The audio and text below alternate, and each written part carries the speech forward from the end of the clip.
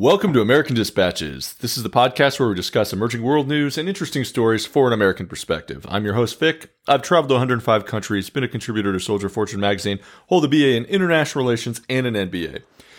We're going to talk about a few things today. We'll cover the headlines, but I really want to get into the rise in corporate-sponsored social activism. Now, it's not exactly a brand new thing for corporations to step in on certain issues, mostly environmental issues.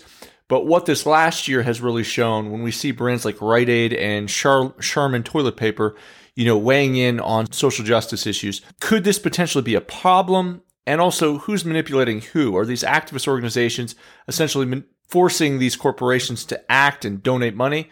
Or are these corporations essentially using the activist organizations to better their next quarterly earnings, possibly drum up some positive short-term PR? What's going on behind the scenes? So without further ado, let's get into it.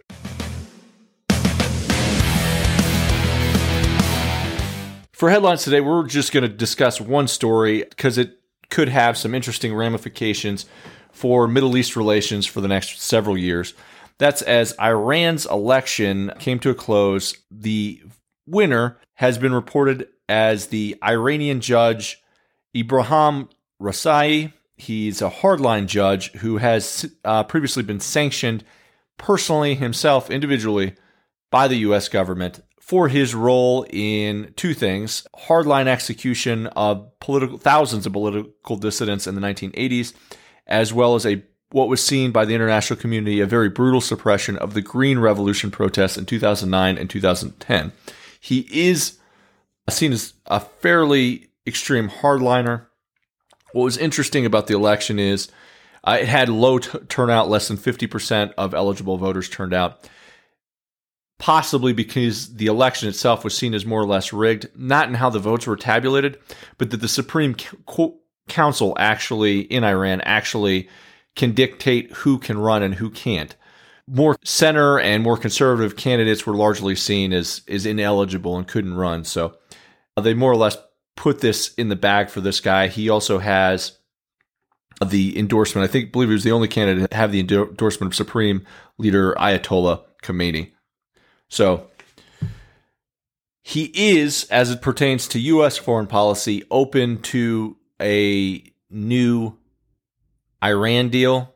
That is still in play. Let's see how that kind of comes back to the forefront or not.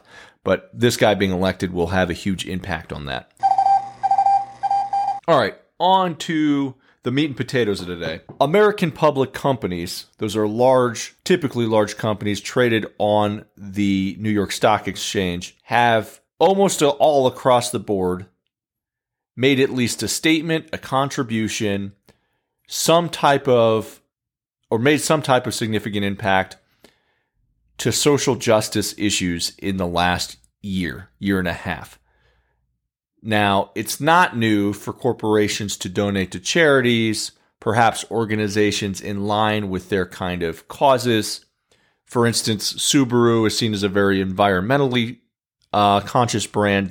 They have consistently donated to a Sahara Group and environmental causes such as that. Ben & Jerry's ice cream has been known for its philanthropic work for years. What's new is you're seeing completely unrelated companies donate to charities that they really aren't seemingly connected to. So it brings about the obvious question: are these corporations being bullied by activist organizations such as BLM or others? Or are the corporations themselves largely doing the manipulation?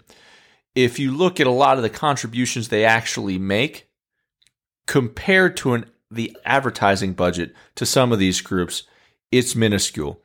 Nike, for instance, pledged $40 million to various social activist groups over the next 4 years. But when you look at Nike's annual advertising budget, this pales in comparison. So, what's the history behind it? Well, first off, you got to look at public versus private companies. Public companies have always been around. They're essentially companies, as I mentioned, listed on the stock exchange.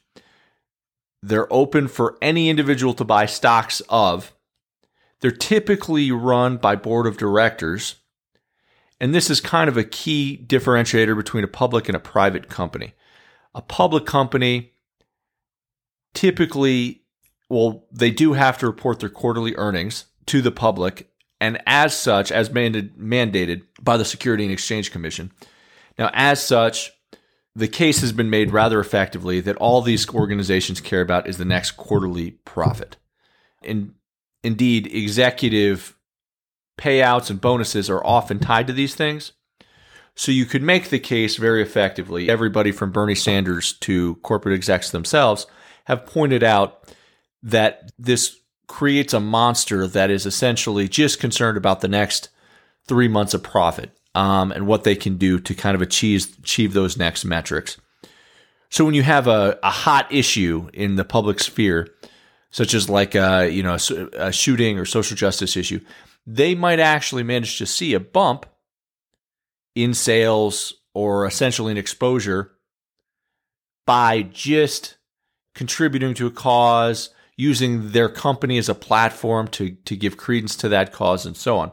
Now, don't get me wrong, sometimes a lot of these causes are very valid, but the case could be made that it's just to get that short-term bump on the next quarterly earnings report. So private companies, it should be pointed out, often do this as well.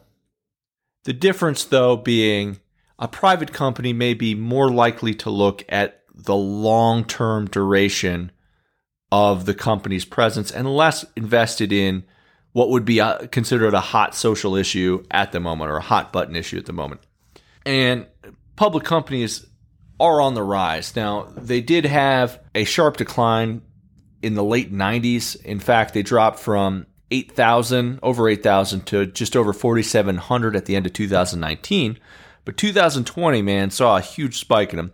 471 companies, including SPACs, which is just another way to get to a public offering, have come back, and they've come back with a vengeance. This is the highest record number since the 90s. Now, you could make the case that this type of corporate structure makes an organization ripe for exploitation. There are certain mechanisms in place to allow that to happen. It wasn't always this way, though. We'll start off with the beginning of social investing, if you will.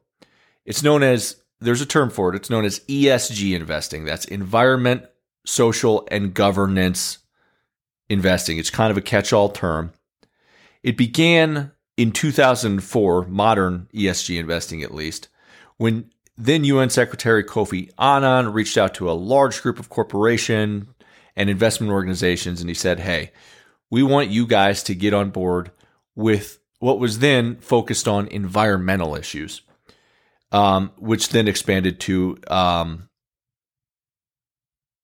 governance and social issues. Governments being like, you don't want to necessarily invest in a company who has a manufacturing base in a country that relies on slave labor. That could be a very simple, direct, example of a governance issue. Social issue would be more of the BLM type stuff that we've seen in recent months. So again, this started with the scope of the environment in mind. And it's not a small investment pool either. To give you kind of indication of the numbers, Bank of America estimates that the money involved in ESG investing could rise to over $20 billion here soon. And that Larry Fink, he's the CEO of BlackRock, which is the world's largest asset management firm, has set out steps to push companies in their investment portfolio to move to a more environmentally friendly option. So anyway, that's the brief history of it. But now, let's jump to 2020. Again, 2004 starts as environmentally conscious issues, maybe looking at more socially conscious manufacturing. We get it. Now you have companies, as I mentioned, that have nothing to do per se with like manufacturing issues or like free trade coffee, that type of thing. Now you have Rite Aid pharmacies, you have cosmetic brands chiming in on transgender issues or Black Lives Matter movement, that type of thing.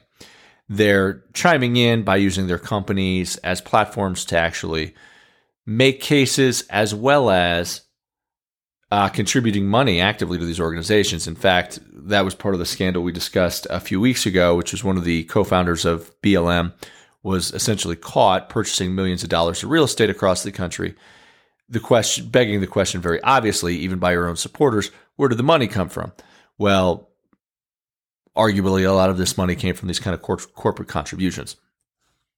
So, look, you have these billions, which will only be increasing in the coming years into these types of ESG type investing.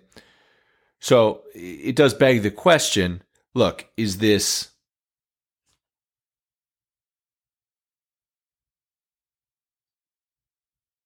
in line with what we want to see moving forward? Do we want to see companies essentially chiming in on every single issue?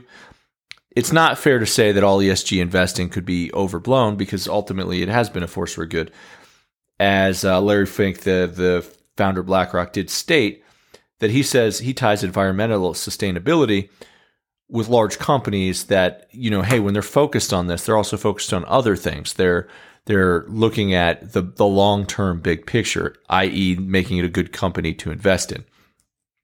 So perhaps a good bellwether in how connected the group is, or whether or not this is, a legitimate assistance to a social justice issue, or just a group kind of trying to capitalize on whatever the hot button issue is at the moment, is how connected that brand is to the issue. As I mentioned, like Subaru is tied to the environment. If there's an environmentally conscious issue, then that makes sense. But if, your Doritos and you're contributing to social justice issues after after a shooting in Miami, is that the same thing per se? You got to ask yourself, does a brand have a vested direct interest in riding that short-term publicity? So one way to stop this type of exploitation is if you see companies that are completely unrelated to the cause they're advocating for all of a sudden get hot about the issue of the day. I'm the last person on the planet to basically make the case for cancel culture, but maybe spend your dollars elsewhere. I'm not saying outright boycott the company. You could go as far as to email them, let their opinions know, make a post on social media, let the company know that, hey, you're just not kind of in line with this. Look, it's been said time and time again that freedom comes with responsibility, and every generation kind of has its own struggles with that. This is one of those fronts, perhaps, that our generation is really going to have to battle on. Are we allowing our systems to be manipulated for gain, either corporate gain or perhaps misdirected social gain? And by extension, if you're a high-level employee or perhaps a board member with one of these organizations, maybe it's your time to show a little courage for freedom and just say, no, hey, we don't agree with that. Or more directly, we don't have to agree or not agree. We're a company. We sell tennis shoes. We sell soda. It's not our position to take a position on these types of matters. So it's really something to focus on here, guys. It's our generation's fight, and it's really, really something to think about. And that's all we have for today, folks. As always, the world is an exciting, badass place. Stay informed. You can do so by tuning in here on Apple or the Google Play Store. Until next time, vaya con Dios, America.